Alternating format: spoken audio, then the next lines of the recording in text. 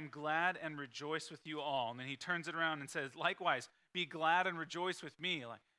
Yes, we were almost sick to the point of death. Yes, I'm in chains, but I'm glad and I'm rejoicing. You be glad and you rejoice with me. Like, this is this unity that we're going to build. We're not going to build a unity of negativity and woe is me and my situation's not, what I want it to be. He's like, no, we're going to rejoice because God is sovereign and he is working in this purpose. And we can still communicate. And he says here in verse 19, I hope in the Lord Jesus to send Timothy to you soon. That's one of the reasons. He's like, you can read this really quick. I kind of read over it the first time. I was like, man, this is just like a to-do list of like, Paul's just saying, here's what I'm going to do. I'm going to send these guys. Like, it's all business. But really, it's so much more than that. So that you too may be cheered for news of you. So in verse 20 it says, for. When you see the word for in the Bible, a good word to substitute in your mind most of the time is because. All right, so the reason he's making the argument, I hope to send Timothy to you soon because, why? I have no one like him who will be genuinely concerned for your welfare. That is a characteristic of someone who really is putting their whole heart into the service of the Lord. And I don't mean ministry like going to events and things like in their daily life. In their daily life and their interactions with Christians and non-Christians at work and at home with their families, with their friends, at the beach, okay? Genuinely concerned for your welfare. And he's saying these other people, they seek their own interests, not those of Jesus Christ. And then he kind of reverses the argument, right? That's like, here's what I want to do. I want to send Timothy because here's the reasons why he should be sent. And now it's like, here's the reasons why, because, and this is who I'm going to send you. So he kind of flips it on his head and says it another way. Verse 22, but you know Timothy's proven worth, how as a son with a father he has served with me in the gospel. I highlighted that because that's like, look at the relational language he's using here again, and the relational language that God uses to us as a father. Like, I love that song by Chris Tomlin. He's a good father. Like, he's not a good boss. You know what I mean? Not that we don't obey him, but he's a good father. All right, that's how God wants to relate to us, and us to other people too. He's saying, hey, look, just as a son would relate to his father in serving him.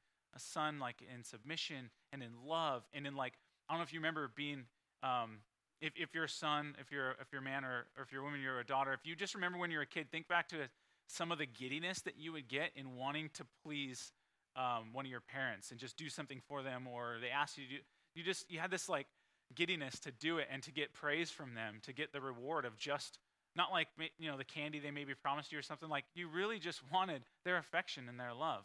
And I think that's a really childlike faith and a childlike heart towards God, and a heart that he wants us to have towards him, and doing things for him, not out of duty, but out of a childlike love for him and wanting to just receive more of him. So that's the example Paul uses, son, father. He served with me in the gospel for the sake of the gospel, right? Always for the sake of the good news, always for the sake of Jesus and people coming to know him. So it's like, and then I just kind of wanted to ask, like, hey, do we see relationships like that within our church? Remember, they're not father and son, like relatives. They're not blood relatives.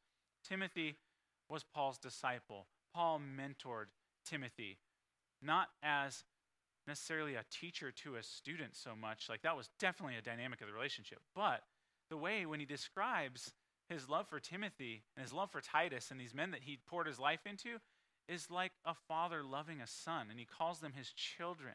Timothy, my child. Titus, my child. He's like, not my Timothy, my protege.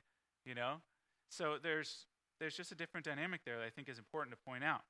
And so I want to be mindful and conscious of that as a family of God here, of how are we building our relationships with other people in the room throughout the week, not Sunday, not just Sunday, but throughout the week. When we're having people over for dinner, or we're going to a show with them, whatever it is.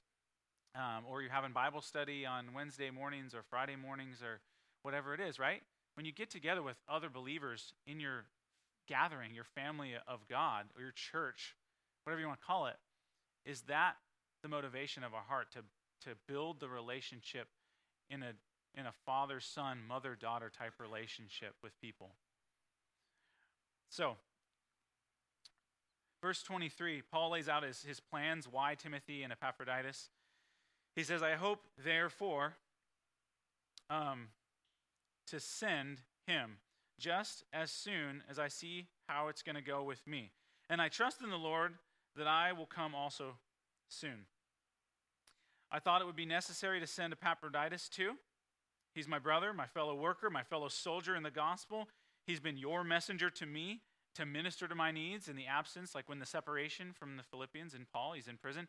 They've had emissaries and people bringing Paul financial gifts to continue the ministry, food, all kinds of different just things that he had that he needed. They were lovingly sending people and things to him to support him and the ministry.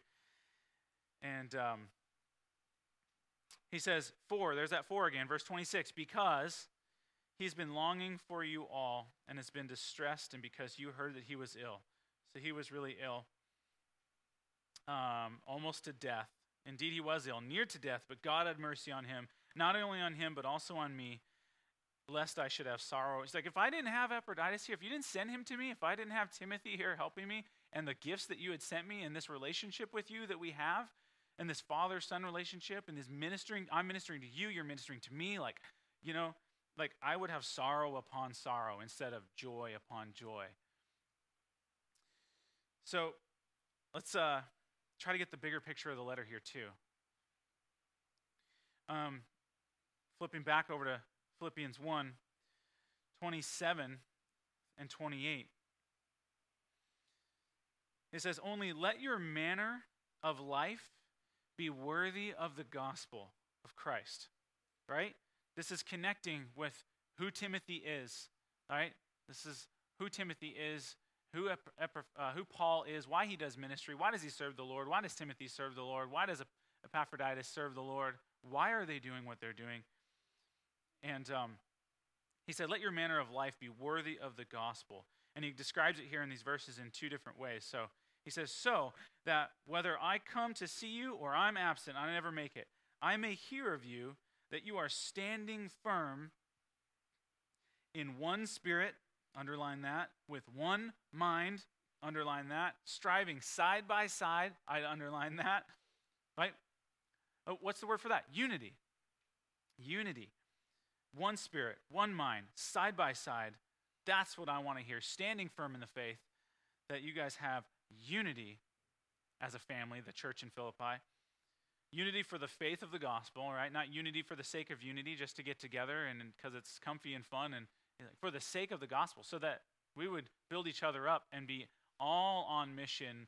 Like, imagine if it's just one Christian trying to reach the world outside these walls for Christ versus there's, I don't know, that we see like 125 in here with some missing seats. There's about 100 people in here. Imagine if all of us are unified for the sake of advancing the gospel, for people outside the walls coming to know Jesus. All right? And not frightened.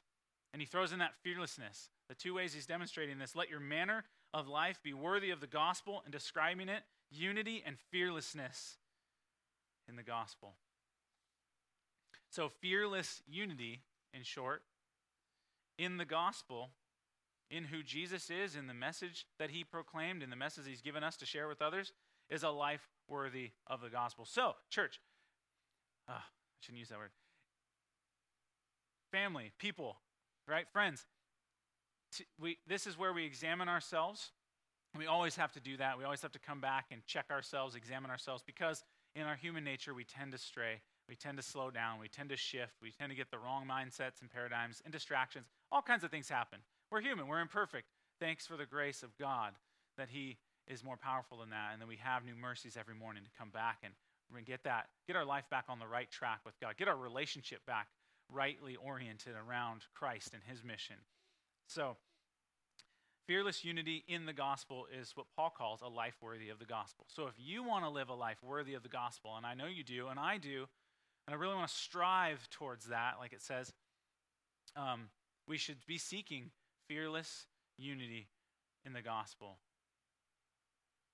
Now, underneath that unity is a kind of heart and the kind of life that would flow out of that. Because unity is sort of like it's a very ambiguous term. Everyone's like, oh yeah, unity. It just means like everyone gets along. But it's unity for a purpose. That's to advance the gospel, to get the news of Jesus out to people who don't know him, and to serve the people who do know him and take care of each other. Philippians 2, we're moving a little bit back towards the passage.